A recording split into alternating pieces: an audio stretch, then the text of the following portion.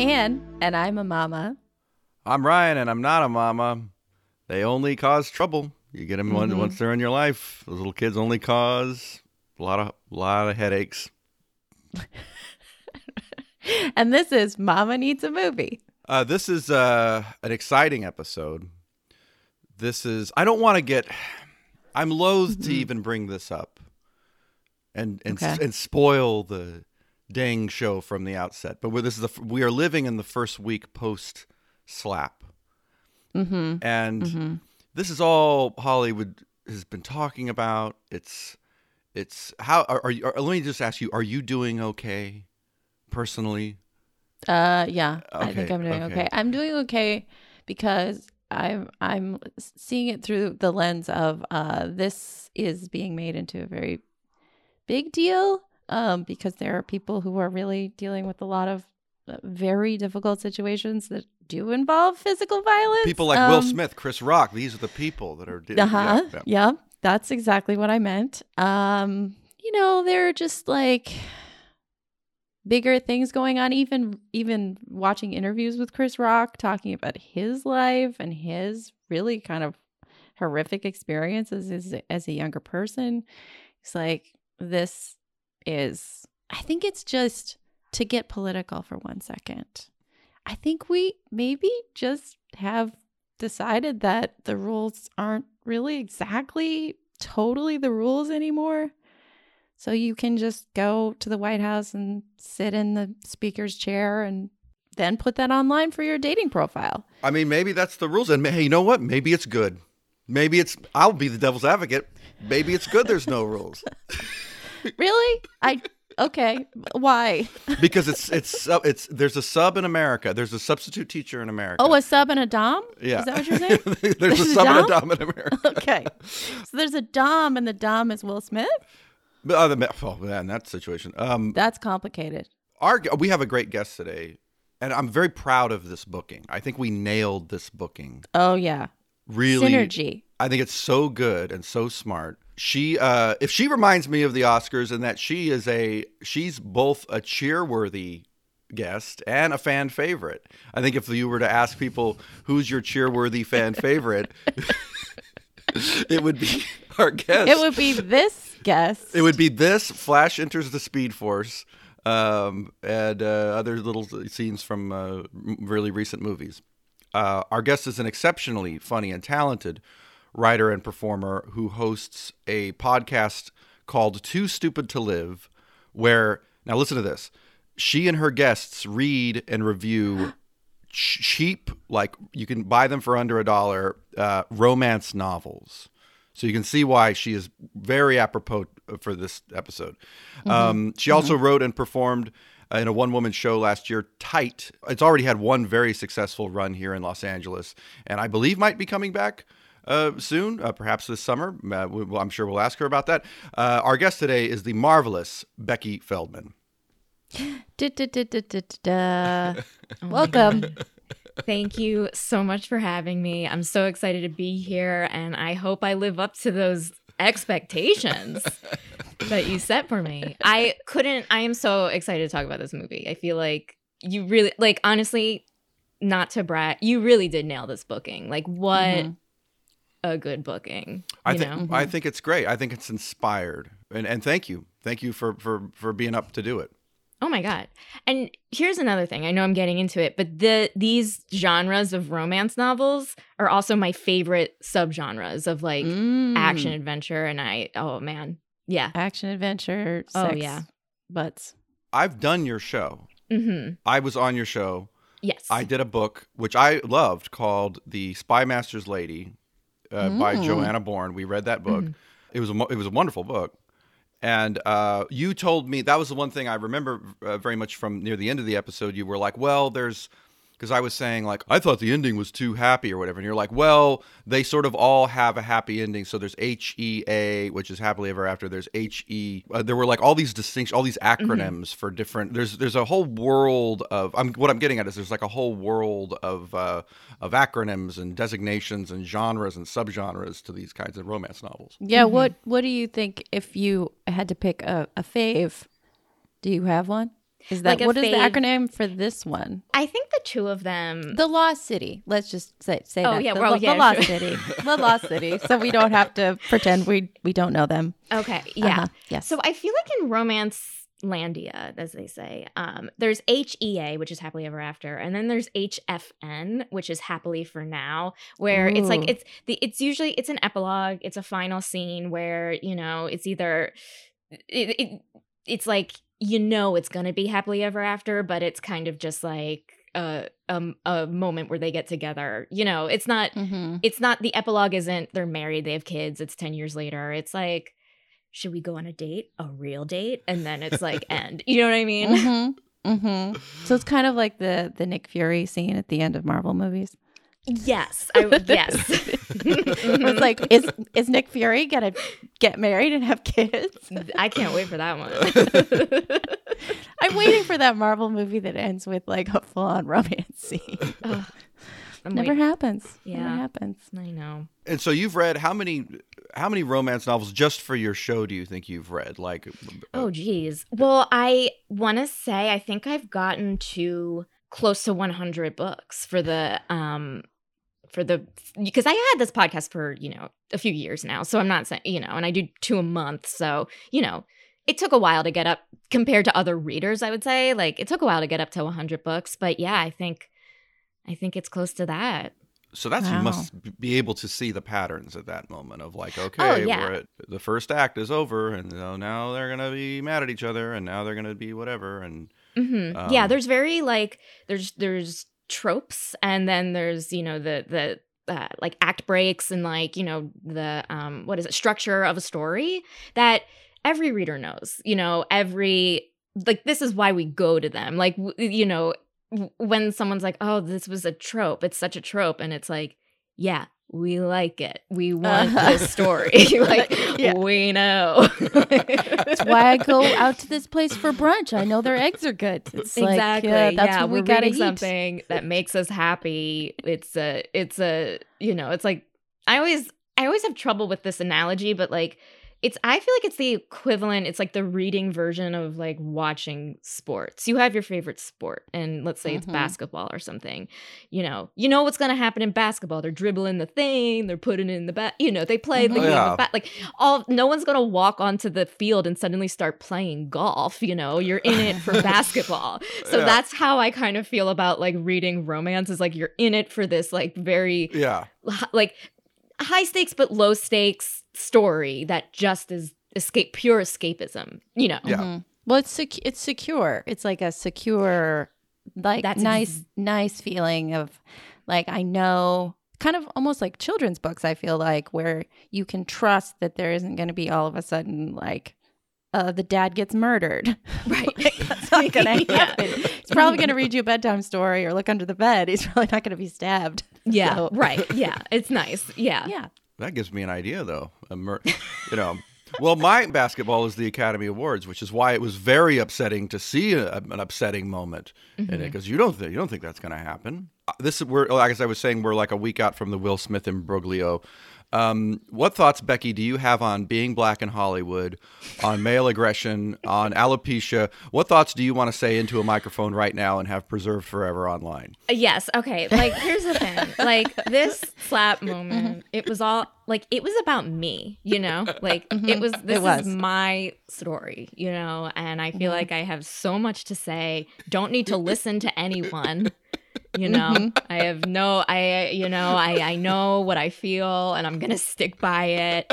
Yeah. I mean, that's all. Like, I like, this is about me. That was the Becky Feldman story. When you saw it, you were like, oh my God, thank you. It's finally something about me. Yeah, finally someone can like hear my story. You know what I mean? And Yes, so, but which side of the story are you? Are you the slapper or the slappee?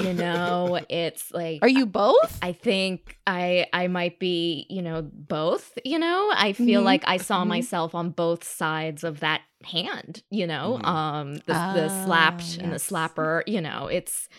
It's complicated, but I feel like I found my piece. It was resolved on stage. It was That's- resolved. I worked through it. I'm actually Wow. stoked you found your piece. I did. Yeah. Yeah. Thank you. Thank you for asking me. If I might have to take some time off. I want to apologize. I might be a little out of sorts on this show because I'm still thinking about how it affects me, and I'm in that process as well. Yeah. Yeah. I think maybe in sort of the romance vein, though, the idea that there is a joke made about you, about something that's specific and real to you, and you have a partner, and that partner's reaction is to hit the person who said the joke. Is that an attractive quality in a partner or a quality? Okay. Well, like that's a difficult question because I feel like in real life I am very turned off by that situation. I find myself like here's the thing. I did miss the whole thing because that was when I was giving my niece a bath, and so I didn't. So then I came back on and saw Will Smith's acceptance speech, and I was like, my family was there too. We were like, what the fuck is going on? Like we had no idea like why he was apologetic or why he was crying, And so then like we kind of put the pieces together afterward.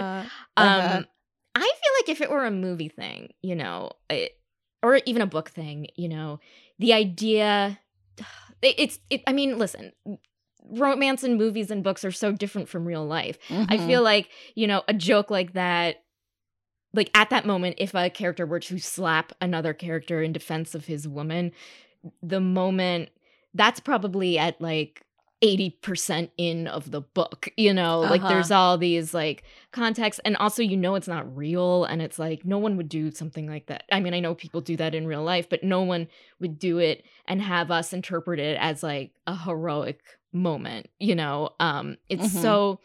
But then again, like in books and movies, there's like gunfights and all these terrible, awful things in real life that are all these awful things like. I just watched The Sopranos, like mafias, we're rooting for them, but like in real life, these people are horrible, but we still like, I think it's the same thing. Like in theory, the idea of someone wanting to defend your honor or not even honor, defend something and being like, well, I'm gonna put my body into the mix here. It's like in theory that's attractive, but in reality it's like, oh, I'm not going to be able to take you anywhere. Yeah, that's one of the consequences. Yeah. It's going to be so uncomfortable all the time. Yeah. But you did mention your niece and giving her a bath. So one of the things we talk about on the show is kind of like your experience of watching movies maybe around kids or as a kid, and how kids in your life have changed your viewing of movies or your comfort level with certain topics, because it certainly has for me. So you're an aunt. I am an aunt. Thank you. I'm a newish aunt, I guess, compared because she's one. So oh my gosh! Yeah, congratulations. Thank you. That's new. That's new enough for congratulations. Oh, thank you. I mean, congratulations to my brother and sister-in-law. But yes, thank you. This is about me. Yes, again, we're focused on you. This is about Becky. So the movies we have watched so far with her are YouTube videos of little cartoons going, hello, what's your name? And like open, shut them. Real journeys there. Yeah. So which is actually a really strange song. It's like your hands are kind of like what was that movie, that horror movie where the hands are detached from your but you can't control them? The Hand? Is that one? There's a movie called The Hand where what's Michael Caine's hand. There's Idle Hands. Idle Hands is the that's probably, it's one of those. One of those. But it's like the hands are going to come into your mouth. And that when we get to that part, I'm like, oh, that's a little creepy. Like your hands are gonna jump into your mouth. Yeah, that's just my hot take on a classic children's. Yeah, on Open Shut Them, I get it. Yeah. But when you were a kid, where did getting into movies come from for you? Well, I think it came from my parents. I think that they are cinephiles, I would say. when like, you know, they would go out to dinner and we would have like a babysitter, they would always rent a movie, or, you know, they would tape movies off of TV. Like, I think like, just because I recently talked about this, my brother and I were really obsessed with the Christopher Reeve Superman movies, and so it used to come on at like 11:35 at night, and my parents would like tape it and, you know, go to sleep, and then like we would get to watch Superman. But like obviously this is like when you're fast forwarding through the commercials and then you're like, oh, too fast, and then you go back. So I feel like that's kind of was like our beginning into movies, you know, and we were allowed to watch like, because we didn't have cable growing up. So I don't know Nickelodeon or, well, I mean, I know it now, but you know what I mean? I didn't have like Ren and Stimpy or something. So, but we were watching like, you know, like we were watching Woody Allen movies, and I'm like kind of loath to say it, but we were. And, but you also, didn't know, you were a child. It's okay. Yeah. I mean, it's interesting to say the very least at the moment, but yeah, you know, we were watching that. Yeah. Was there any particular Woody Allen you remember watching as a small child? Because we've had a surprisingly large number of guests on who watched Woody Allen. I started watching Woody Allen when I was about 10 or 12 years old. So it's not, I think partially because they're not like, a lot of them are family friendly in terms of language, at least, like little films from the 70s and 80s. Like, I do think it is something like, we like these movies, and the kids can watch Hannah and her sisters. There's nothing, you know, like. Yeah, they're going to love this. But you know, what 9-year-old doesn't want to watch Hannah and her sisters? But yeah, are there ones you remember from that? It's not I do remember Bananas. It's Bananas, Oh, right? yeah. I watched that when I was a kid, too. Yeah. And I just feel like, you know, my parents were always of the thing of like, this is art, you know? So if you're seeing like, you know, nudity, or you're hearing like, or, you know, they're saying curse words or there's violence, it always was like, well, this is art and you need to appreciate it, you know, even though I remember watching, what's the Woody Allen movie where this was very young, where what's New Pussycat, where the hands come across the screen and like and they're pretending to be like the projectionist of the movie, but they're like, do you know what I'm talking about? Yes, I do. Yeah. Is it What's Up, Tiger Lily? Is it the one that's like the dubbed movie? It is the dubbed movie. Yeah. And I remember watching that, and there's a sex scene in it, and I just was at that age. I must have been like 9 or 10, and I was just at that age where I was kind of understanding about sex and sexuality, and like understanding that it's like not like, I used to think it was just like, oh, it's just naked people kissing, who cares? But then at that moment I was like understanding that it was like a lot more, and it was more vulnerable. And I just remember darting upstairs, and it was like the one Woody Allen movie I never finished because of that scene. It was like, that was the first movie where I realized it's very uncomfortable to watch sex scenes with your parents. It is. It's a thing. It's kind of related to like romance novels are similar in that there's so much coded kind of stuff. Like if you read it, because I used to like sneak into the grocery store, not sneak into the grocery store, but I would sneak into Ryan to look at the lettuce. I would Who go. is that kid in the grocery store? Why is he wearing all black? But like while my mom shopped, I would read Mad Magazine or whatever, or sometimes open these romance novels and be like, ooh, there's a part where they're talking about it. There's a sex scene or whatever, and it was all very, you know, those novels use a lot of like quivering mounds, kind of figurative language, and movies do something similar, even when they portray sex, which is just like two naked people writhing. And then there's like a moment when you realize like, oh, there's a whole mechanism going on. Yeah. It's like mechanism. Ryan, what romance? It's not like you realize that like this is more than poetic. You know what I mean? Yes. Like this is not just like it's not like the equivalent of like dancing in the grass or something, you know, like, and you used to think like, okay, that was what it was like the Little Mermaid, you know, sings Under the Sea, and then two naked people kiss. Like that's movies. And then like you get older and you're like, holy shit, like this is embarrassing.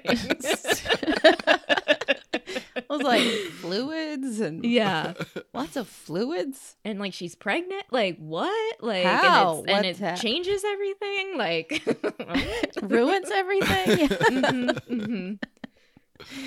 Yeah. Yeah, it's a weird Wow. thing to think that kids, I mean, not to bring up like the depressing side of it, but a lot of kids now probably will, by like living on the internet, you see things probably at a much younger age that you're Mhm. like, well, that's how it works. And do you even Yeah. have a chance to read a romance novel? Do you even have a chance to just watch like a cute romance before you're like, well, that's how sex works? And Yeah, absolutely. It's very interesting. Like I have no idea because like, I didn't grow up in an age where it was like, well, porn and the idea of seeing like naked sexuality like online, that was like I think my generation, we had already known, what sex Figured it is, out. but like we Yeah. already figured it out. But yeah, I am so curious as to like who's gonna be the first one to like show someone a naked photo. Who's the first one who's gonna be like, look at this, and you're like, what, this is online, like what's the Mhm.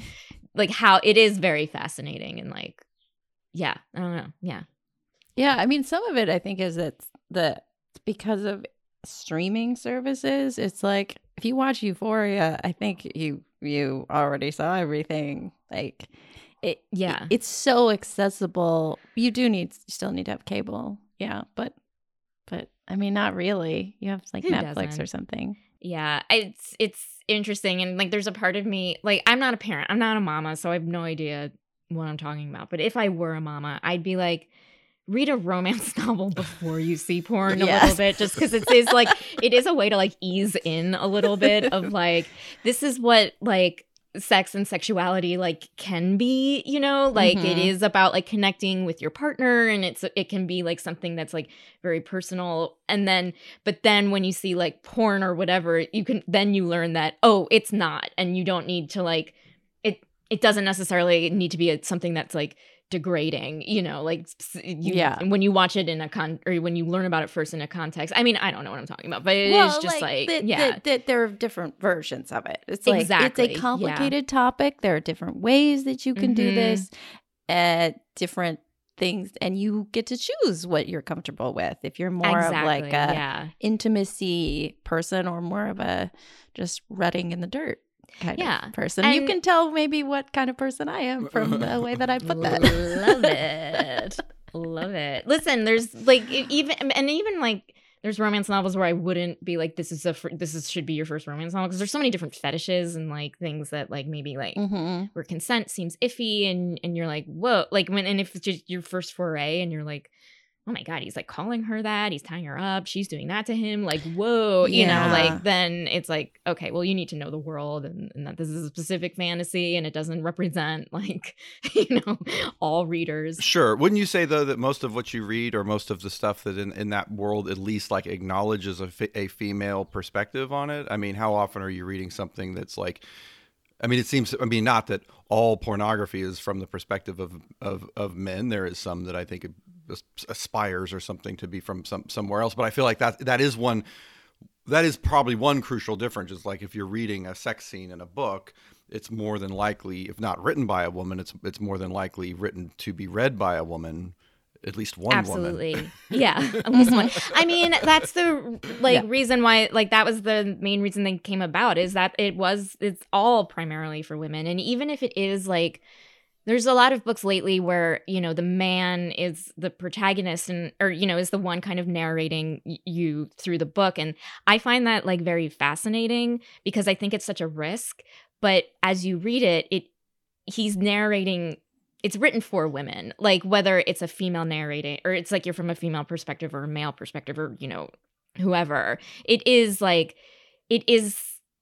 even if it's like from a male perspective, it's not male gazy, if that makes any sense. Like it is more about like, kind of like in this movie, about like worshiping her mind, not like, it's an yeah, there's idealized male. exactly. Yeah. Like they're appreciating her whole, like, her as a person, as opposed to just like something that's just like beautiful to look at, which is there, there's physical attraction, but like there's also just so much more than, just like angles and how the noises she's making, so yeah.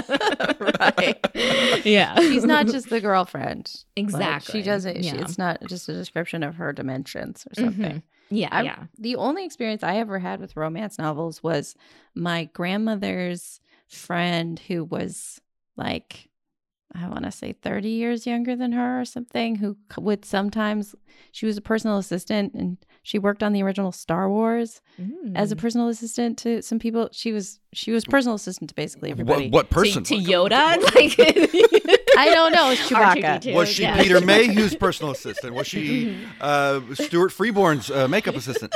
Let's be specific here. Yeah. Mhm. Well, I can't be as specific as you, Was but I she do Marshall remember. Lucas's assistant in the editing room? No, definitely not. Because she did go to Tunisia. I do remember okay, that. okay. That she Okay. was actually in the desert. And I remember as a kid that there was a stormtrooper helmet in her room that she had. And I thought that was very cool, even though I didn't know what it was at the time. I was just like, wow, that's really amazing. But she read romance novels and she would just like get rid of them. And I remember bringing some home and reading them and being like, I know I'm not supposed to be reading this, but not because of the sexuality, because it was not good art.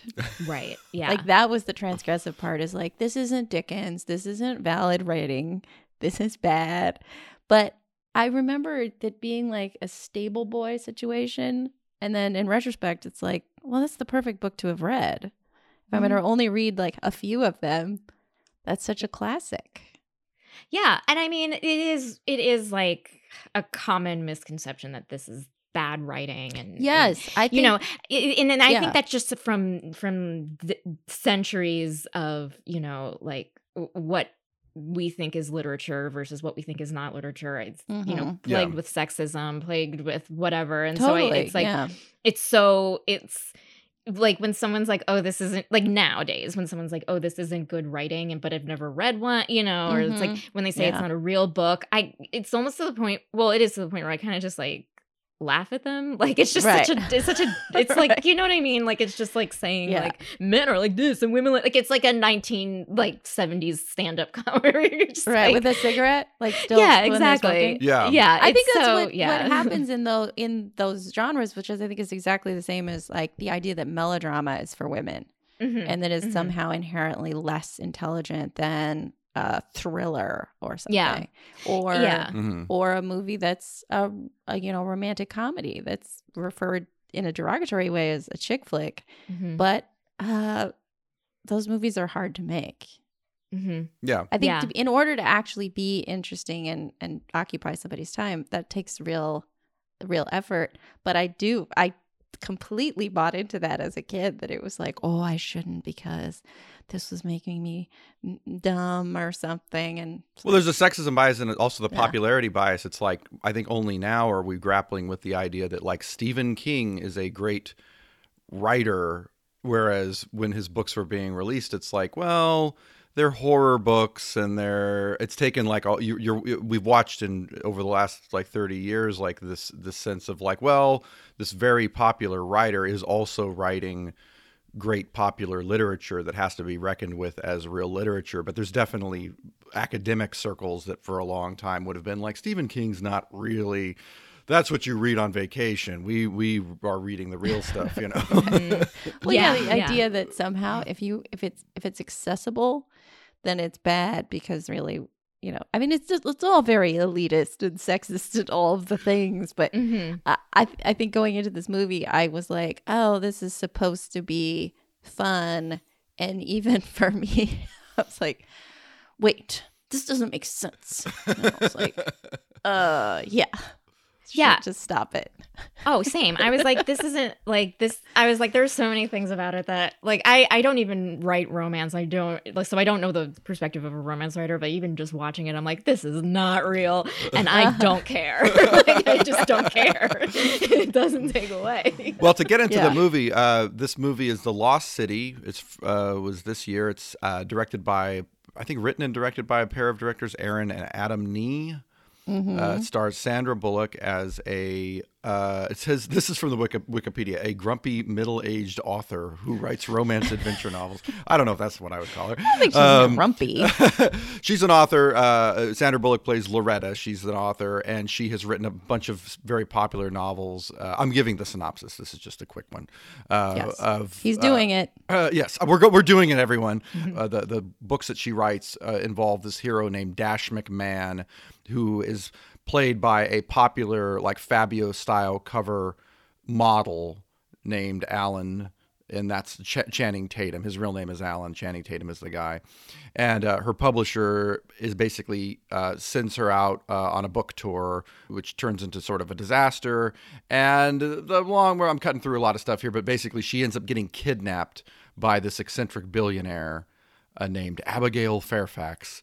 That's played by Daniel Radcliffe, and he's obsessed with decoding some ancient symbols that he's found on a piece of parchment or something, like a map. And Loretta, Sandra Bullock, before she started writing romance novels, her and her husband, who's now dead, she's a widow, they like researched ancient languages and lost dialects and things like this. And so they have he's like, you know how to solve, you're one of the few people that might know how to speak this language of this lost island or whatever. And so that leads to an adventure where they have to go, and Channing Tatum basically is like, I'm going to go save her. That's, real a poor description. And Brad Pitt's in it. And Brad Pitt shows up in it. Yeah. He's in it as Brad Pitt, really. Yeah. He's eating food when they call him. I was like, He oh, does eat, yeah. you're doing it. You're doing the thing. It's like you're he does doing the it. Fight Club. He does the Fight Club. It's the He's same way eating they- peanut yeah. brittle. Yeah. I love that. I mean, what I want to ask is like, okay, you have the sense of how these books unfold and what they're like, the rhythm of them. Do you think this movie has anything to do with those kinds of books, or does it? Yeah, I think it does. Like, I feel like it, I went with my mom and dad, and like, and when we were done, my mom was like, oh, all the things were there. Not that she reads as much, but she listens to the podcast. And so, yeah, I definitely think this was a really, like, it was a take. It had all the steps. And I think, like, particularly with like Brad Pitt's character, like in these books, Brad Pitt's character is the main guy, like that's the guy you're lusting after. And then, what's the spoiler situation? Like, do we? Oh, yes, go for it. Yeah, this is. okay. I always forget to say that this is a spoiler-heavy conversation. If you haven't seen the movie and you really care about the movie, or you want to know you don't want any spoilers, then maybe wait a minute to listen. Yeah. Okay. So he's like brutally shot dead, in the first act, which was funny, because like he would have been the one to like take her through and whatever, and then you have other moments where, the idea of like, there's only one place to sleep, but it's the two of us. And then like, like there's like all of those like, oh my God, I have feelings for you, but we're in an active volcano, like... I can't be thinking about that right now. We're relying on skeletons. Oh, Yeah. but I want to kiss you. Yeah, and that's just the fun of it. Like, it had all the things that people have fun with reading it or, watching it, like in Romancing the Stone or something like that. Mm-hmm. Yeah, it was very reminiscent of Romancing the Stone, which I don't actually remember, but I remember there was a green jewel in that. And that was all I took away from it, even though I think there was some sex in that movie. Oh, yeah. But when I saw it, I was like, but it's shiny. Right. Yeah. The jewel. I love it that you remember like the one thing people don't remember about Yeah. it. It's just like, Well, you remember the But I stone. think You that's- remember the thing in the Yeah, title. remember I the remember the stone, stone. I don't yeah. remember the romancing. I remember the stone. not the boat, just for some reason traveling down New York City. Nope, no memory of that whatsoever. all right. I just remember it because I think as a kid I was very preoccupied with shiny things, and now my child is also very, very into shiny things and has a small green jewel that she likes to put in the bathtub, and I think that triggered that memory of like Right. this is the same thing. Something that I really loved in this movie, which felt distinctly for real feminist about it, is the black friend was a real character. Oh, this is her publisher. Yeah, her publicist. Oh, publicist. Yeah. Yes, played Yeah. by Divine Joy Randolph is a very, So very funny great. performance. Yeah. Like, I weirdly, when she starts talking, she has to go and rescue her writer, and she's explaining to somebody that she's leveraged everything into this book. She's like, this is a sort of precarious situation for her financially, but she really believes in it, and blah blah blah. And maybe this is silly, but I actually got chills in that moment because I was like, good Lord, how many of these characters have I seen where the only reason they're there is to show up at the end and help? or to be like, what's your romance problem, white lady? And that she got her own moment. I was like, oh my God, this is amazing. Oh, yeah. I loved her arc. I thought it was just because, like, I feel like, you assume that she's just going to be in it for like the first, 5 minutes and be like, you know what your problem is, protagonist? And then like the protagonist learns third lesson. But like the fact that she has her own arc I thought she was great. Yeah. She was a lot of fun. I missed, what's the other girl? Patty Harrison. Patty very Harrison. Funny, yeah. She I was was great. like, yeah. I wish Patty Harrison had been along because the two of them together. But hey, I will not quibble. I was happy that there was a female character. I mean, honestly, the part of what I found entertaining about this movie is that Channing Tatum's character is really a guy who does like a more powerful woman than him, but it's sort of his ingrained sexism that he's like, I have to be the one to save her and protect her. But really, that's not actually what he wants, I don't think. No. And then in the end, he just has a line where he's like, oh, wait a minute, I'm the damsel in distress. And so it's like, yeah. like kind of you are, Yeah, it was but like that's a not good bad. lesson. It's not bad. And he was so accepting of it. And it's like, I think that's like hot, as as a lady, as a straight lady, to just see someone, again, like romance novels, just be worshipped for who she is, Yes, for exactly who she is. And I think that the something I found a little bit strange about the movie is that they talk about how she's middle-aged and then she's middle-aged and grumpy. Yeah, and don't forget grumpy. Because I think it's hard to be one without the other, to tell you the truth. Once you get if you're not happy, you're grumpy. Yeah. Yes. She didn't smile enough. And you know what? She would have been so much prettier if she'd smiled more. Yeah. But I was like, they did a filter on her face in a lot of scenes. I thought anyway, where the reverse shot on him, he was kind of shiny and sweaty. And she just looks like kind of, it reminded me of movies with Joan Crawford where there's like Vaseline all over the lens. And it's funny because they're saying that she's middle-aged and then it's like, as long as she doesn't look middle-aged. Like same thing with Marry Me, where it was like, we're going to talk about how she's maybe over 35, but then she isn't. Because what does that, like, how does a romance work if they're not going to have babies or if she's older than him, or I don't even know what the freak out is, but did you notice that? Yeah, I did notice it. And I, it was one of the things, again, why I thought what I loved about it is like, also, in other books, if Channing Tatum's character was her age, it was grumpy and middle-aged, and she was however old, it wouldn't have been a problem. Like it wouldn't have, affected us at all. But the fact that it was reversed, it was like, I did think it made it noticeable, but also like fun at the same time. Like what middle-aged woman doesn't want Channing Tatum to, be like, do you realize how amazing you are? And you're like, yeah. On paper, I was like, this premise rules. This is a very, this is really fun. And it was just, I think it was maybe the casting. And I say this because I like Sandra Bullock. Yeah. And I think she's good in this movie. But there is like, I did find myself fantasizing about like, who else would be fun to see? And I had two names, actually three names. In the theater, I was like, this is a good Catherine Keener part. I was like, imagine Catherine Keener.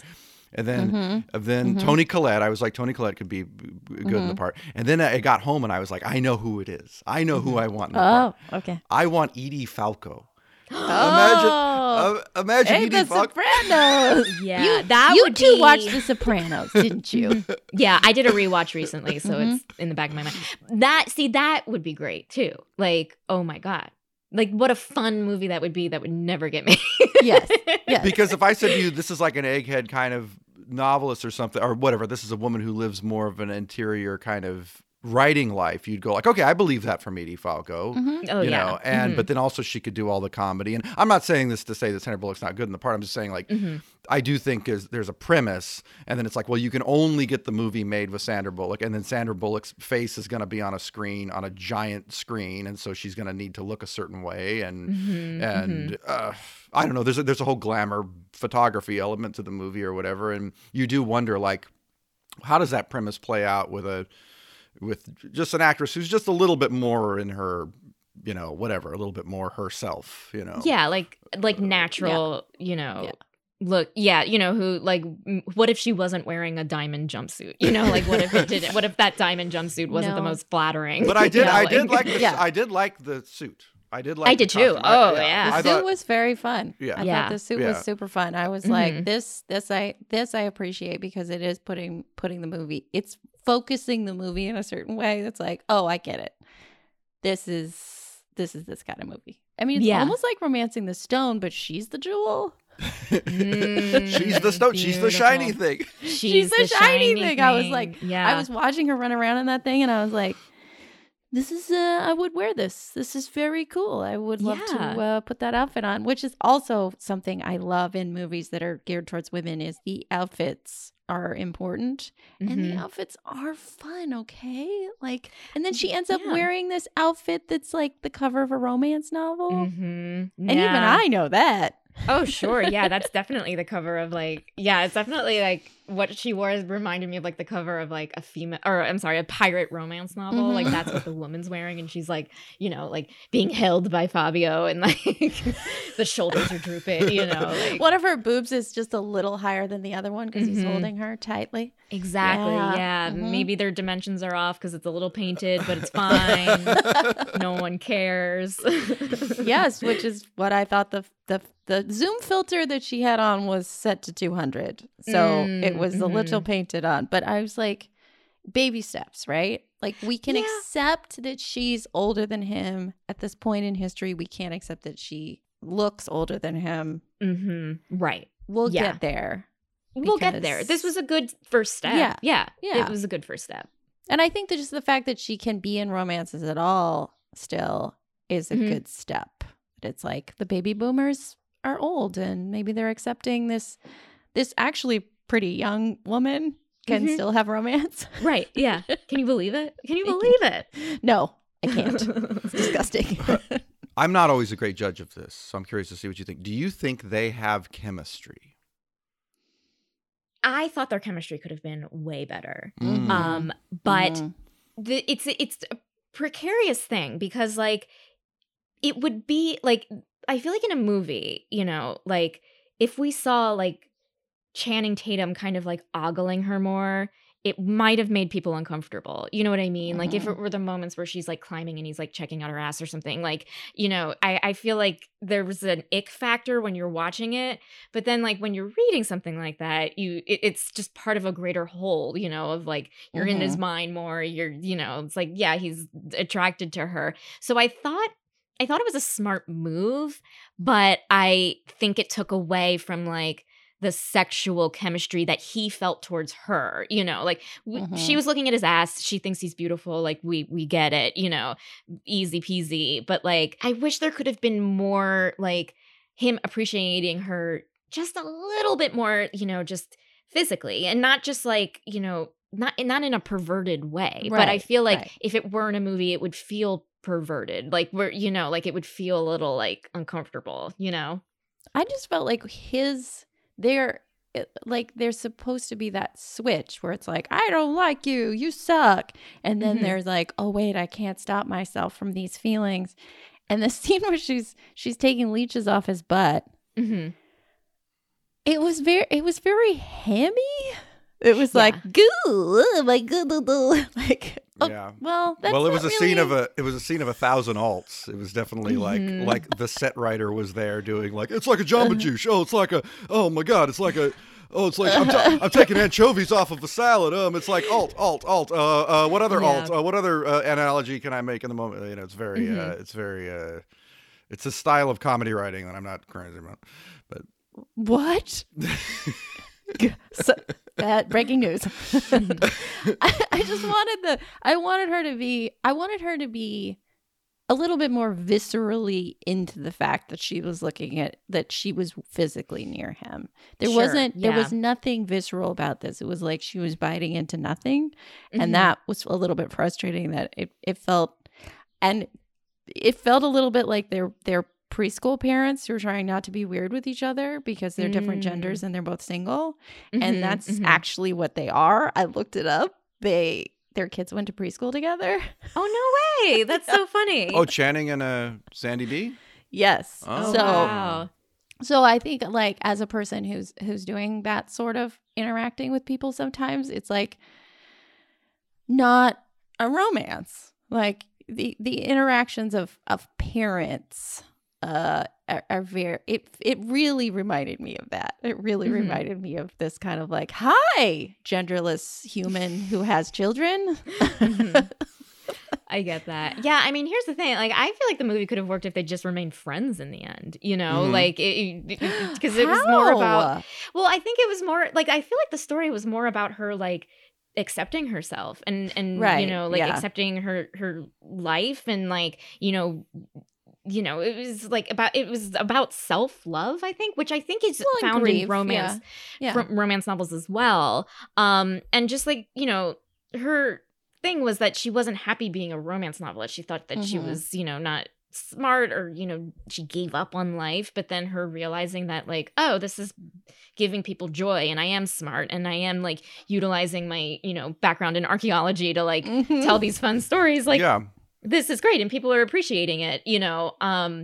And so, yeah, I like that was the story I think I related to more than like any sort of like, you know, romance. Because I feel like this story was like a take on these stories as opposed to like, it didn't have to be a real romance, but it could have been a like, this is what would happen if it was a romance, but it just happens to be, it ends up in friendship, you know. He's sexy. Yeah, he finds her sexy, you know, it's fine. Maybe they belong together? It doesn't matter, you know. Like, I don't care. Yes. His most like effective moment, I think, is when she says like, I write schlock or something, and he's like, don't say what you write a schlock. You know, like you can say other stuff, but don't say what you write a schlock. You know, people enjoy those books. Don't say it's schlock. And I'm like, you know, that might be the most affirmative and romantic thing to say is like, hey, your life means something, you know.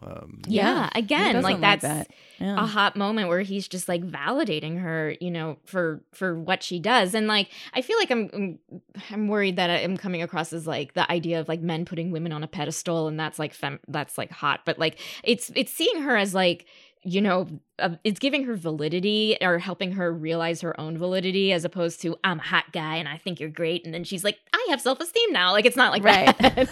Right. They go on a journey. She's discovering things. She's like, oh, wait, now that we've escaped Abigail, Daniel Radcliffe, we're going to go and I think I might know where this tomb is, which is a strange element of it too, is that they go to this town and everyone speaks Spanish, but also apparently understands English perfectly. And they're like, oh yeah, the tomb is right over there. We know about that. Like ultimately all she needed for her archaeology skills was to ask someone where the tomb was. Right. Yeah. That is true. That is true. I thought that was funny. And they kind of try, I think, a little tiny bit to talk about colonialism with Daniel Radcliffe, but then are kind of like, it's I don't know. That's above our pay grade, guys. It is, yeah. Because like it's funny, like one of my favorite authors is Rachel Grant, and she writes books exactly like this. The female main character is always like an archaeologist, or you know, like a scuba, like a underwater archaeologist. Like do like really cool things where they like find, you know, like lost gems, and then there's a man that. Yeah, who's they're really into shiny objects. That's their main thing. And so, but like what she mentions is that I don't the story comes first before like the accuracy of being an archaeologist. But like a lot of her characters are like, you can't touch anything. You have to leave everything there because this is sacred to, you know, other people. Like we need to respect that. So like when she's like holding the map and they're lying on top of the skeletons, I was like, Rachel would hate that. Like that's not right. You're not supposed to. You shouldn't be messing with this stuff. Yeah. Well, I mean, to be fair to her, she didn't want to lie on the skeletons. Fair. But even her, like, you know, she kind of liked it. Yeah, like taking the map and rolling it up, I was just like, oh God, they're bending something that was important to people. I know when she didn't have it in the little plastic sleeve, she just had it out and then tucked it in her boob. I was like, oh no, it's gonna get all messed up. And then it's like, this was a really significant. I mean, there was some of that of like, the significance of all of this stuff is the movie, I think, is in the era that we're in now, and it did slightly acknowledge, oh, these people were people. Yes. And they're not just a goal for us. They're also people. So I just wanted there to be more sexiness. I really wanted that because I went to this movie by myself at the Highland Park Theater at a matinee, and which felt very much like reading a romance novel. Oh yeah, just like a lady by herself. That's how it starts. Yeah, got a good parking spot. Where in the Highland Park? Where on that street? What is it? Colorado? What's the street there? Figueroa. Oh, Figueroa. Okay. Yeah. All right. Yeah. It's just called the Highland Park Theater. Highland Theater. Yeah. Okay. Great spot. Good I did parking. Burbank 16. I did the lot directly next to the Burbank 16. I did an underground level, and I got lost on the way out. The way out, I didn't note where I was. Where did you end up parking, Becky, when you saw the film? Okay. Well, I want to say that we had a bit of a lost city situation ourselves. So we're, you know, right now we're staying with my brother and sister-in-law, helping out with the baby, and you know, so we had, you know, some time to, you know, get out of the house, and so the closest theater was the Groman's Chinese Theater. So we go to Hollywood and Highland. Oh my first God! Of all. Wow. So we park there, and we get up to, you know, we find the parking's okay. You know, we still have to walk a little bit. We go up the elevator, and we get to the floor where the theater is on, but it was only the exit. And for the life of us, we could not find the entrance. And so we're just like walking around back and forth, like confused out of our mind. I'm irritated. My dad's irritated. My mom, we're all irritated at this point, you know, like we're like so mad. And then finally we get to the theater. And again, this is the first movie of the day. There's no one there. And we like walk in, and then there's like a, you know, guard there being like, can I help you with something? And we were like, we're here to see a movie.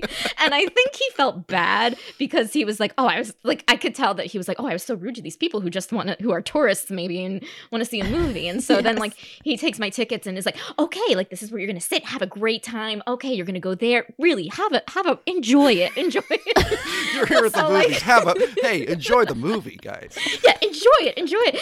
And so like we finally get there. We're just like, honestly, like we're sweaty. We're annoyed. Like just what a time. And then when we were leaving, the you know, where you pay the ticket thing that broke, and so we were having trouble with that. Oh my God! So it was a bit of a Lost City sequel coming out, but yeah. But it was great. I mean, the movie was worth it. We had fun. Wow, that was you went on a little adventure. That's crazy. It was a little adventure. Highland and Hollywood and Highland. Hollywood, yeah. That's no joke. I live kind of close to there, and I never go to see movies there because it's like it's intimidating. And I'm also an AMC Stubbs A-list member, so I. Oh, that's I totally. I'm sorry. Get I don't want to be. I don't want to brag. I don't want to brag. Okay. No, but it's smart. I should have been. I used to in college. My dorm was right next to an AMC, and I should have been a member because I would go there all the time. Like I was just going to movies after class literally all the time, and now I regret it. Yeah. I remember doing a slightly different journey, but I would go to the movies with my brother and we would theater hop in San Diego. I think it was AMC 20 Yes. in Mission Valley. And oh my God, we would spend like an entire day there and nobody ever cared. They were just like, well, you bought popcorn. And then years later, I found out like that's how movie theaters actually make money, is selling food. They don't make money off of the tickets. No. And that's why they never bothered us. But I felt like such a criminal. It's badass. It's a thrill, really though. badass. It's kind of a thrill when you're watching a movie. You remember the movies that you went into illegally. You're like, I remember. I was in this one.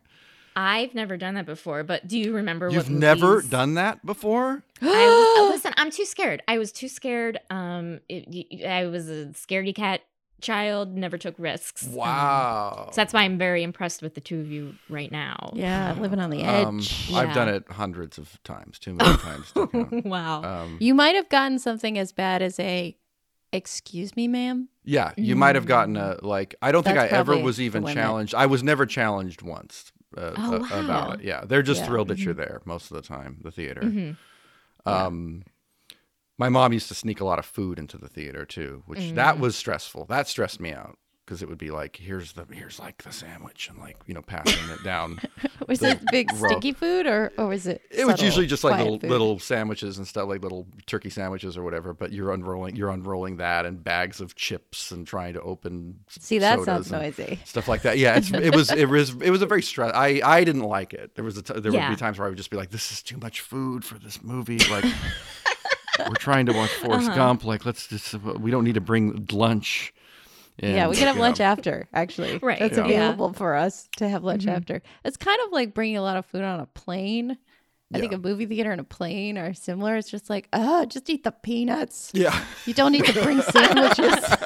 I know when I see someone eating a lot, I'm like, you want to do that right now? Like as the flight's taking off, like eat your ribs. An egg salad sandwich. It's 9 a.m. What is happening? That bothers me too when someone eats a sandwich before 12 p.m. I'm just like, and sometimes like for some reason, I've had to do that just like traveling, you know, like, it's because of the schedule where it's time for lunch for us, but it's 9 a.m. It bothers me so much. Like, but I know it happens. You can't have sandwiches before noon. That's just the rule. That's just the rule. It's kind of like, you're not supposed to drink alone or in the morning. So I think the same rules apply to sandwiches. Yeah. And I mean, breakfast sandwiches and mimosas, that is an exception. But like, you know, kind of like a lunch sandwich and having deli meat at 9 a.m. is such a turn off for me. It's just wrong. I don't know why it doesn't work for me. So that would not be in your romance novel. He That's ate fair. a deli Yeah. sandwich at 9 a.m. and I kissed him. There's a massive charcuterie of deli cheese and meat in this movie when Oh my God, so much. She loves cheese. Yeah. when Daniel Radcliffe takes her. Daniel Radcliffe, I like Daniel Radcliffe in the He movie. was fun. They were all having fun, and he particularly surprised me, you know, because I know him from Harry Potter, but like, look at him having fun. He was great. You know, I don't know Harry Potter so well, so for me, it's almost like I've seen like 3 of those movies or something, but it was 100 years ago, and I didn't really care. And now I'm watching like him as an actor, and I'm like, this is a good actor. Like, I think he's very committed, and I'm like, it's almost like a new actor for me. I'm like, who's this new actor? Well, Daniel with that Radcliffe? beard. Yeah. I love when the publicist says we picked up this. We thought he was a little boy, but he's got a full beard. And it was funny because at that point in the movie, I was watching him and thinking, "Damn, Daniel Radcliffe has a beautiful beard. It was nice. It's a beautiful beard. Like it came in. There are no weird patches. It was like, this is a great beard, and it's works kind for of him. it's sort of surprising for somebody who does kind of look like a child still, who can grow such a gorgeous beard. Oh, he can do it. He can do it. Oh yeah. You know who else I like? This is an interesting fact. Did you know that Channing Tatum and I are born on the exact same day? Not date, not like we have the same birthday. We were born on the exact same day, April 26, 1980. Wow. And look how it's worked out for us. Where Pretty was good. he born? I don't know. I should look that up. But he went out the front door. I went out the back in terms of the. But I haven't Yeah. seen him in a movie in a long time. I haven't seen him in a movie in like 5 years, and I was like, I like Channing. Like Oh yeah. I think he does the comedy very well in the movie. That's not Oh, an yeah. eloquent way of putting it. Yeah. He's Yeah, I went on a little exploration of Channing Tatum, found out the preschool thing and that he struggles with dyslexia, and so he had a lot of trouble as a young actor trying to go in for like sight reading auditions, and he had to memorize everything. And it's kind of like, I think a little bit of that insecurity about some things maybe played really.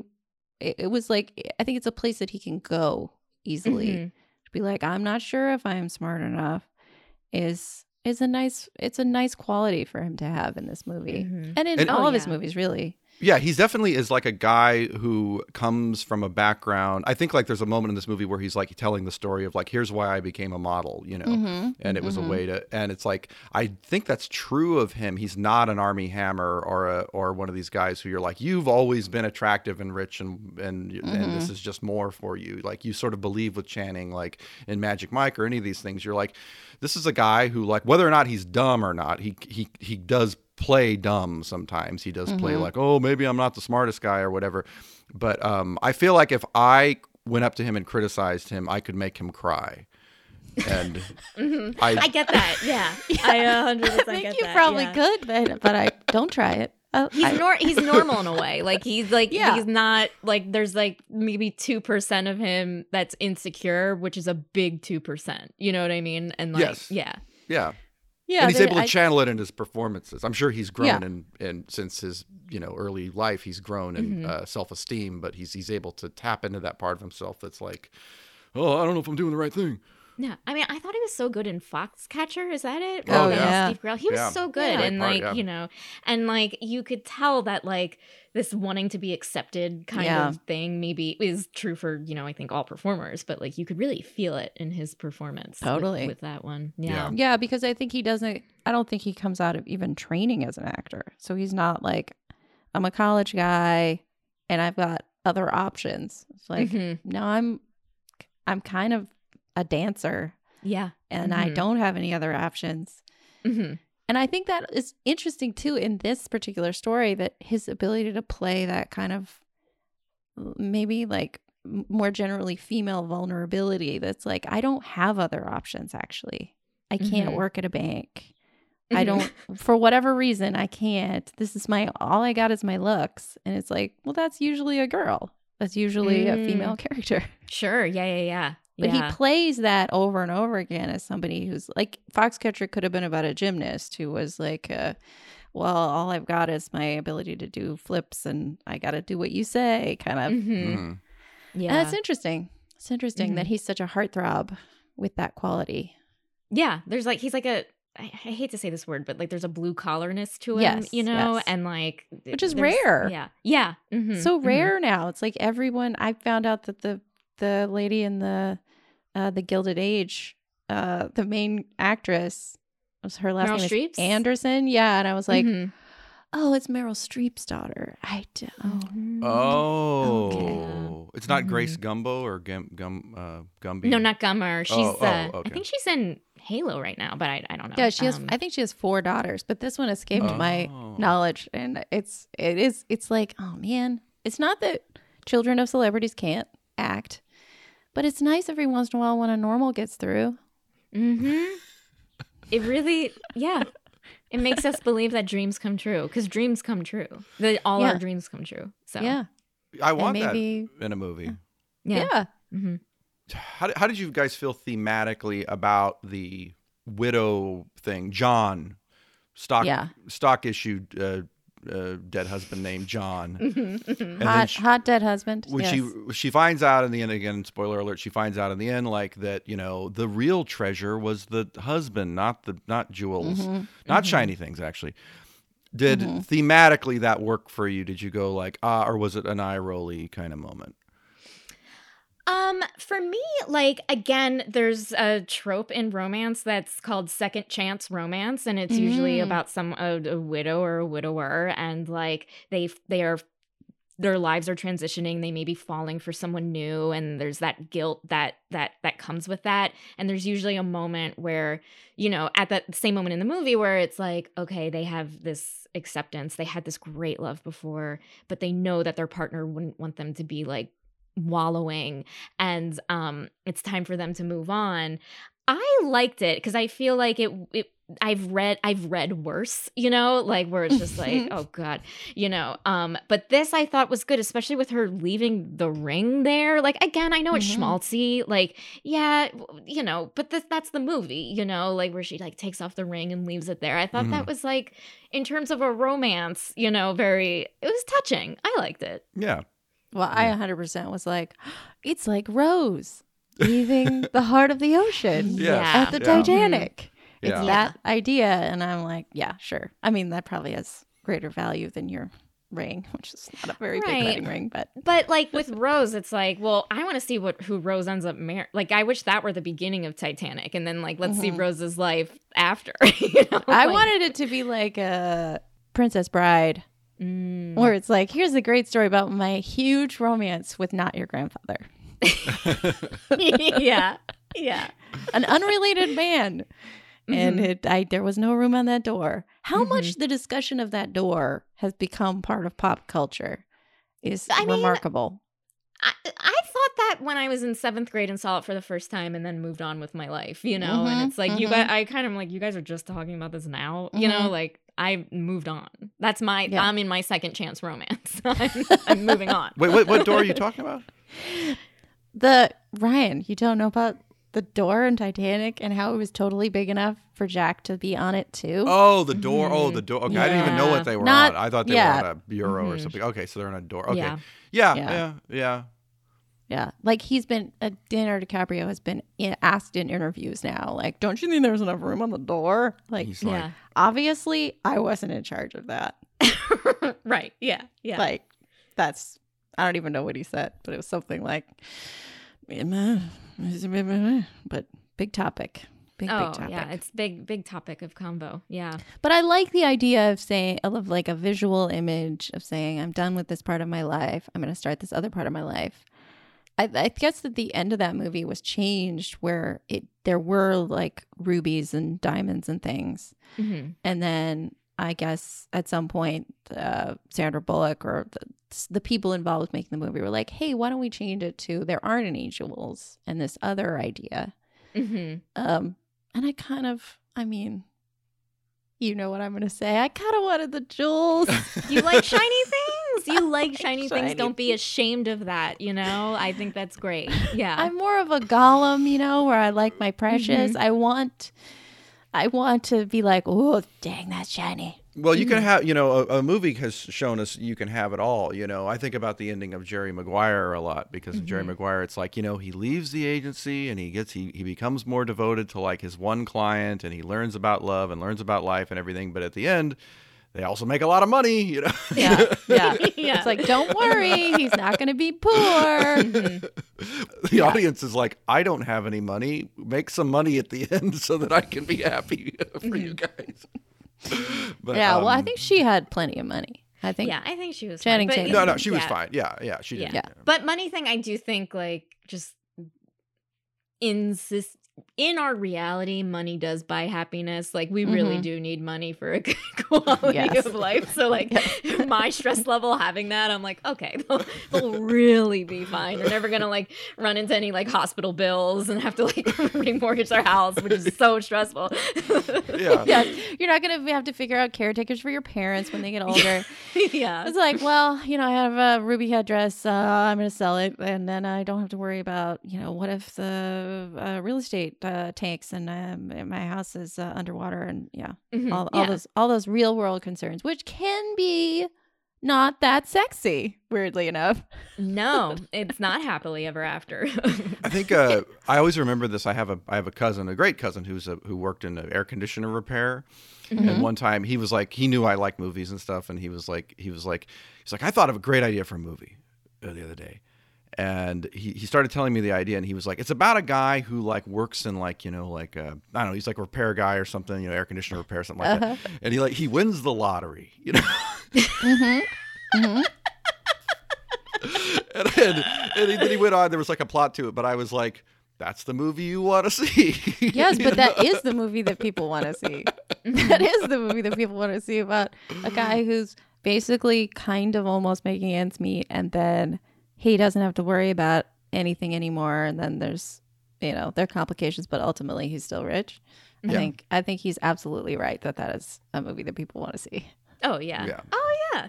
I had a repair guy fall asleep under my sink.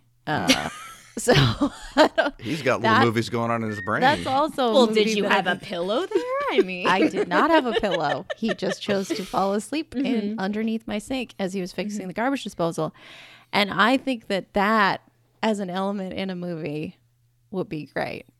Like maybe it's a murder plot. Maybe it's something, but somehow that comes into play because it's certainly a surprise when you see a man sleeping in your kitchen. Yeah. That's for some reason whoa. Like, I wouldn't know what to think. Like, it's like, are you feeling okay or are you moving in? Like, what? Are you too comfortable or are you dying? Yeah. I can't really, I still don't know.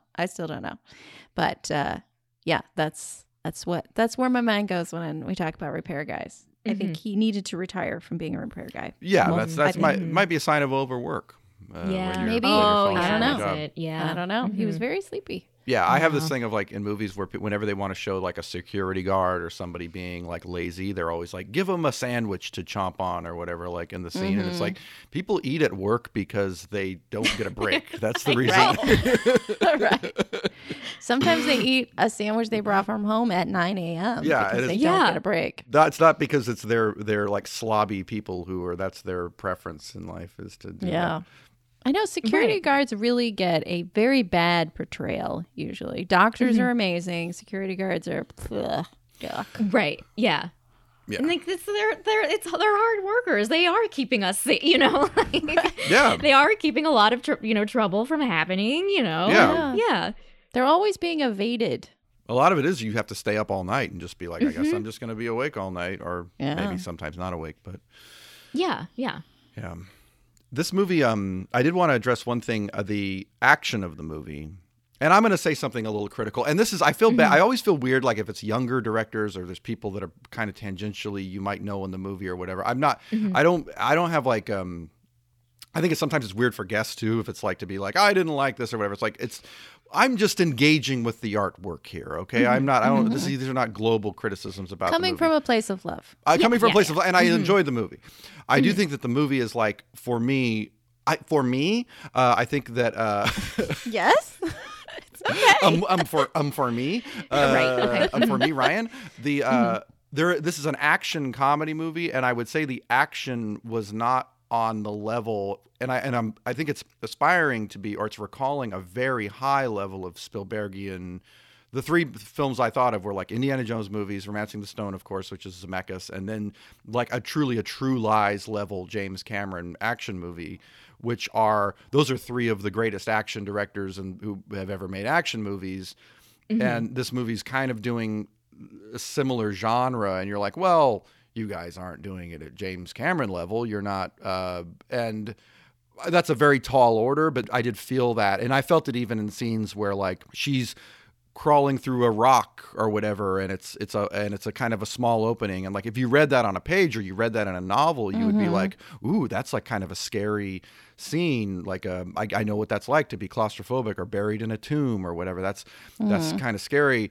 And this movie does not have, those scenes are not thrilling, I would say, in this movie. They're not, you don't stop, and which to me is, it may not even be a fault in the directing as it is maybe just this is a mandate now of how movies should be. You shouldn't upset the audience too much with like making them I don't know, feel... because I thought that there was some tension in the swimming through the cave underwater scene. There was, just because of the inherent threat of drowning. So I don't think they were trying to make it not intense. I think that just,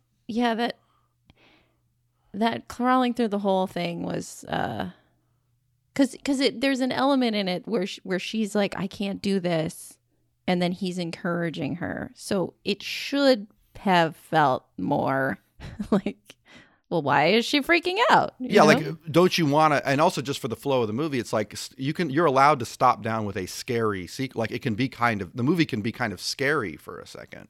Mm-hmm. And this movie's like not interested in that at all. All of the action is like, don't worry, it's just except there's killing in it, which I found sort of surprising. Was just like, I could basically show this to my small child, except that there's this random head exploding. It's like, I don't know if we needed that much gore right away. Like, he could have fallen in a hole or that felt a little bit off tone. Yeah, it's like comic violence, and they're trying to do it, of course, in like a PG-13 movie, which they're all PG-13 now.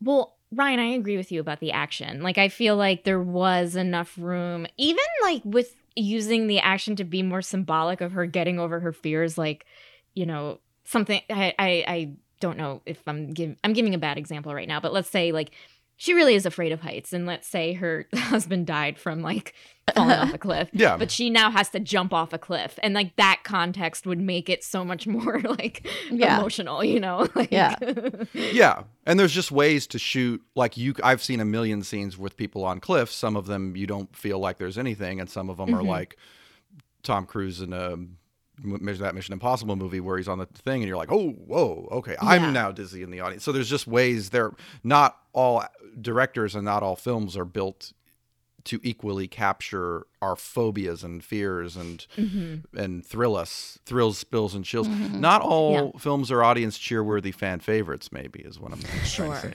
Yeah, like the Flash entering the, what's it called? The freeze zone. The freeze below zone. zero.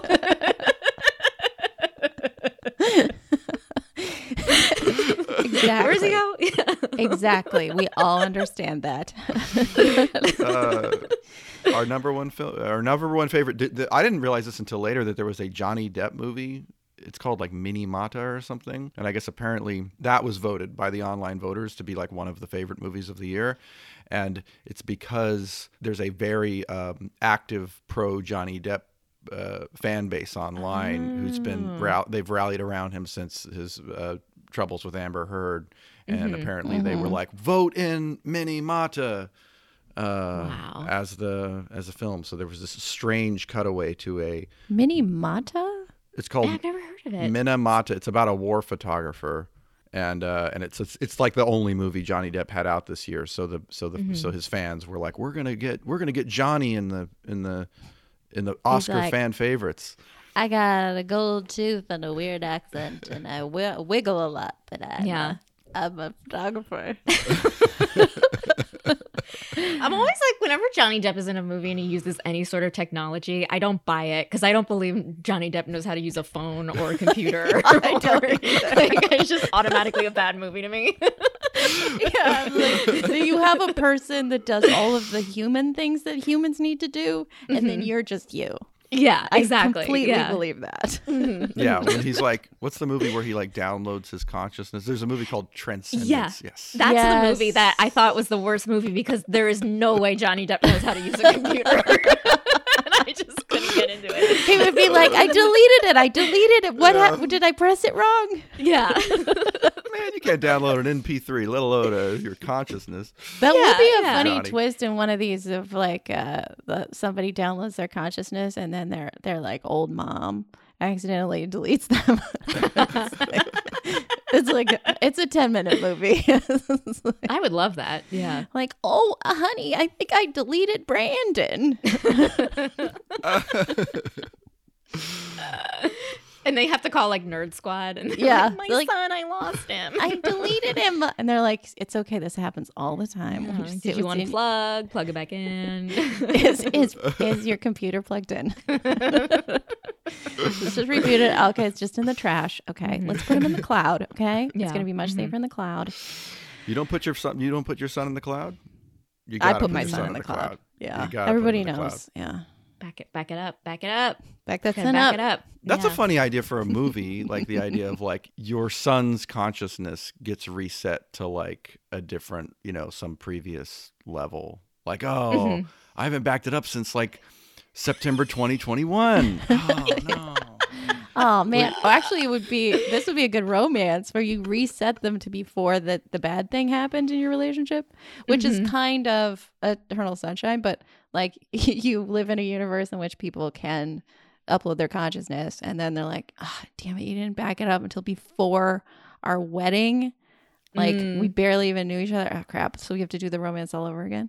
Right. I went to complete catastrophic of like the last time you backed it up was like September 10th, 2001. Oh no. Like, and then it's like the world changed so much and you're like, oh God. Like, I don't know why I went there. My husband has the intellect of a small child and doesn't know about 9/11. Yeah. It's like, oh, why did I do that? You got to remember to back things up. We got some stuff to talk about. You might want to sit down. Some things happened. Yeah. That would be very troubling. I don't know why my brain went there, but that would be a problem. Yes, yeah. Well, I said September, and I think, yeah.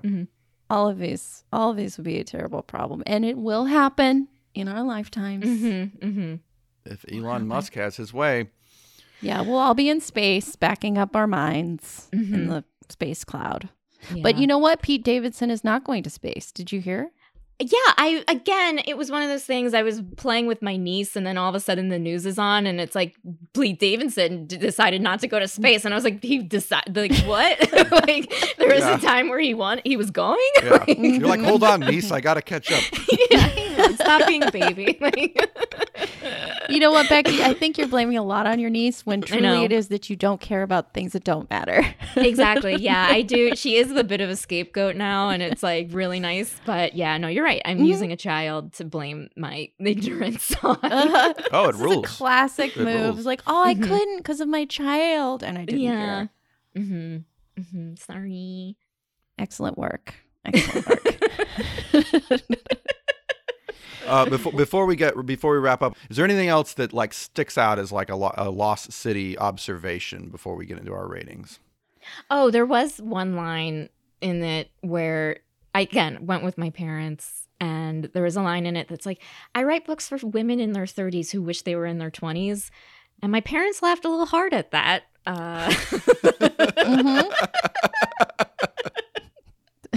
also thought that was a little young. It was like women in their 50s who wish they were in their 20s. That's what I thought. Yeah. I'm like, you like, it would have been funny if like women in their 8, like, it's like, yeah. So 70s, yeah.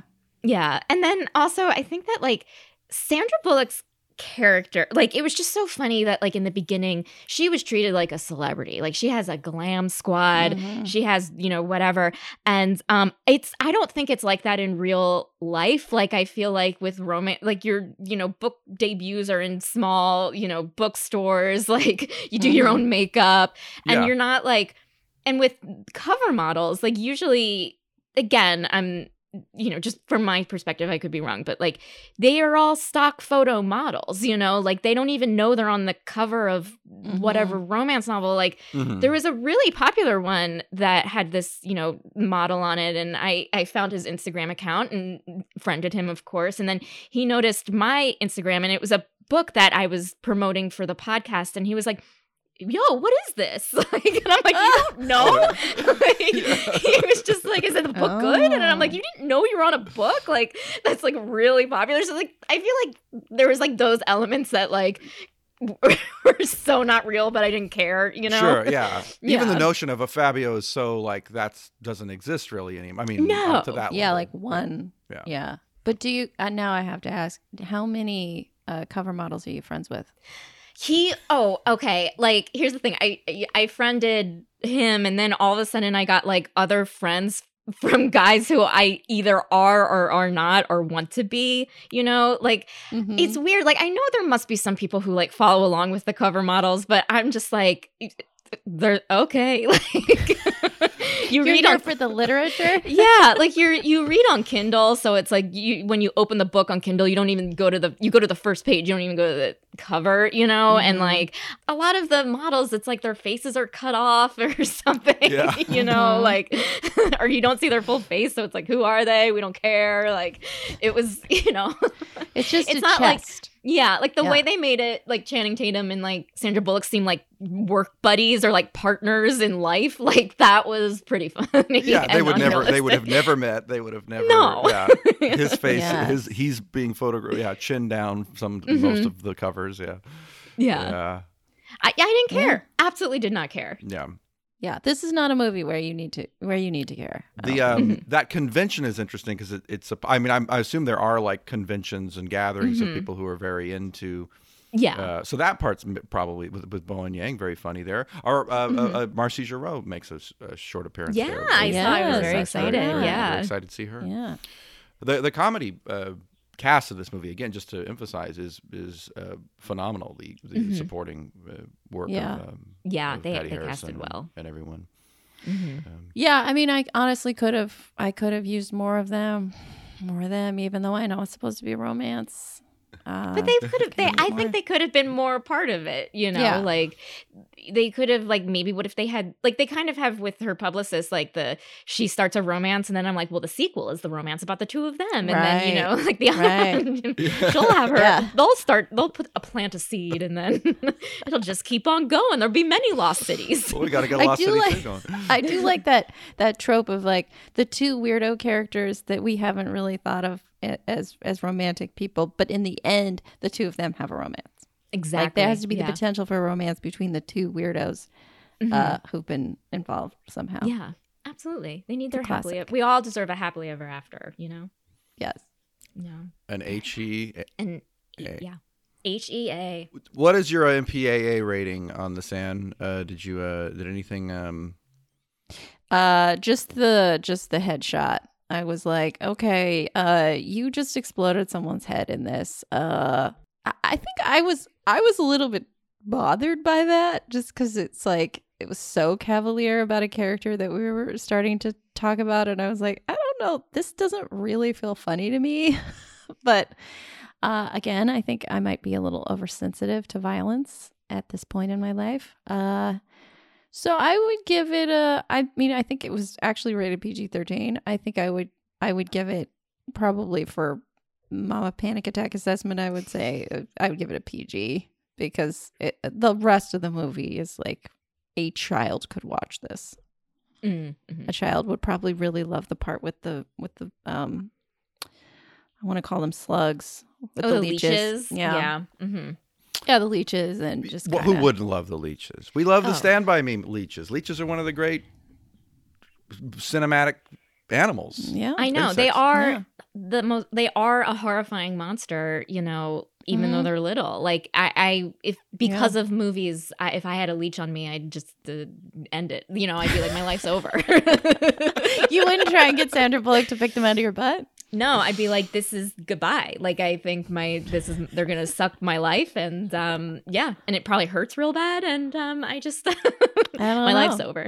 But it doesn't hurt bad because it's always like, don't panic, but you have leeches on you. So they must be sucking your blood without it even feeling like anything. Yeah. And I guess you're right. I guess like maybe it was like the idea of pulling them off is supposed to hurt. I don't know. Oh, yeah. Yeah. But the idea of like, I just find bugs. The reason I don't like bugs is that they're very rude. Like if a leech came up to you and was like, excuse me, hi, I'm a leech. I'm going to attach myself to your body now. I'd be like, thank you. Go right ahead. But the fact that they think they can just jump on or just enter your house, like that's the problem. And so that's my fear. Like that's my fear versus like dying from poisoning or something. Well, it's like you want them to have vampire logic where they have to be invited. Be invited in. Well, let me ask you this. Exactly. Of the 3 Indiana Jones horrifying scenarios that involve animals, a snake pit, a bug tomb, like a tomb with a bunch of bugs, or beetles and centipedes and that kind of stuff, or a rat, rats getting in your hair, which would you do? For me, it's snakes. Like snakes are above the bug thing. Because Anne, I remember I have a very specific memory of you and I went on a hike and I was telling you about how I didn't like snakes because I was like, I don't like things that don't have arms and legs. The slithering freaks me out. And then you were like, well, there are snakes with arms and legs. And then I just became horrified even more. Yeah, there are horrible things that are created in hell. Yeah. Snakes with arms and legs. Yeah. Well, I'm glad that I helped you feel worse about snakes. Yeah, totally. Yeah. Yeah. So snakes for me, absolutely. Yeah, they're the worst. Well, yeah, snakes for me are the worst too. I would skip snakes. I would probably do, if I had to do one, I would probably do rats. Rats, I think. Yeah, I agree. I think I would do rats. I think the centipedes, they sting and it really, really hurts. Beetles, I'm fine. They're totally fine. They're just a little scratchy. And then snakes, I think I grew up in a place with a lot of snakes, and I think it's like after a while you realize that most of them are not poisonous, or their mouths aren't even big enough to bite you. Rats can be okay. I don't know. I think I wouldn't go with snakes though, because they could. Depends on what kind of snakes. Mm-hmm. It's tough. I guess I would go with rats because you could just avoid them and put out food and. Yeah. Mm-hmm. Yeah, I feel like rats would be the least creepy, but then also the most likely to make you sick. Like later on, you'd be like, or I'm eat dying. You. Oh yeah. Yeah. They could eat you, but like I'm okay because it's like. Looking at it's like you're Fluffy. Who doesn't like fluffy things? Like I feel like I'd be in such a desperate situation. I would fool myself to thinking that they were cute, and I'd be like, rats, come here, let's cuddle. Come to me. Hey, mammals. Hey, you're a mammal. I'm a mammal too. I know. I'm just like so. I'm all about mammals. I'm really xenophobic against non-mammals, and I will work on that. That's definitely a sign of loneliness when you're like, hey, a mammal. Yeah. Thank God. Oh man. Oh, the pandemic has been rough on us all. It's just a mammal. Like we both are warm. That's all I need. People I've been talking to are spiders. Oh yeah, spiders. Spiders. I'm like, I'm not that bothered by spiders. But there's just no. Ask to come in. Just be like, hey. Yeah. Spiders definitely don't. They definitely don't. They just sit in the corner and just bite Spider-Man. Just to wrap up the ratings here, I am tempted to rate this film on a scale. We like to find a specific scale for every film. 1 to 4, 4 being the best. I like Daniel Radcliffe beard, neatly trimmed beards. That's a good one. Not butts. There's also Channing Tatum butt cheeks. But that gets complicated because there's 2 and 3. Yeah. And, How many is one? Yeah, like do you Is cut it a both butt of cheek them? in half? Yeah, it's Is it like scissors? It's always like plural. scissor. Yeah, if I said give me that scissor. How many scissors? But that is a 2. Yeah. I like the beards because like I feel like Daniel Radcliffe really was the the surprising sensation of the movie. I underestimated his performance, but it was better than I underestimated him, but his performance was really good. So I think we should honor bearded Abigails. Out of a scale of 4 bearded Daniel Radcliffe beards. Was it the beards or all of him? I would say specifically his beard. Like you could, just the beards. Yeah. Okay. Just take that beard and put it on a transparent. Daniel Radcliffe's beautiful beard. I'll go first. I think I really like this movie. I did have a lot of fun. Like the thing that didn't work for me so much was the action. But you get this a big movie with big movie stars. So I'm giving it 3 out of 4 Daniel Radcliffe beards. Nice. I since you're a guest, you can finish us off with the real review. I did not find this movie sexy enough, so I'm gonna give it 3 Daniel Radcliffe beards. Even though the action part, I was like, that's fine. I just wanted more heat. Well, 3's still good. 3 is good. 3 out of 4 is a good rating. That means I liked it. I liked it. Yeah, because I mean I like movies. You're gonna have to really do a lot of bad stuff for me to. And I liked the performances. I was entertained, but I wanted more sexiness. I think I'm with both of you. Can I give it 3 plus a Daniel Radcliffe just a mustache out of 4, so it would be like 3.5. Yes. Yep. I thought the chemistry could have been turned turned up just a bit. I thought the action could have been turned up just a bit. But I feel like if you need just like a nice escapist, like just fun, cotton candy level movie, go see it. Yeah, it'll be out for a while. Oh, and my God, I think you said this before we started talking, but we haven't even discussed it. This was your first movie back, right? It was my first foray back into a movie theater, and I was so glad it was that movie because it's what a fun way to break back in. I feel like if I came back in with like something that was like maybe dramatic and sad, I'd be leaving like, is that what movies were this whole time? Yes, but it's sort of like the adventure that you missed out on during the last 2 years, you get to have in the movie theater. Exactly. Yeah. That is a great choice. I didn't go to movies for like a year and a half. And the last movie I saw was The Invisible Man, the one with Elizabeth Moss. Oh, yeah. I didn't go to movies for a year and a half. And then I went back last fall because the numbers were sort of low. And I was like, I'm going to go see The Card Counter. Okay. Oscar Isaac, which talk about like a very slow and sad movie. It did feel, but I went because it was like no one was there. I truly had the theater myself. Wow, the magic of the movies, The Card Counter. You'll remember it just like the movies you snuck into. You're gonna remember that one forever. Well, because there's a little extra something when you're sitting in that movie theater wearing a mask, being like, Am I making a mistake? Yeah. Right.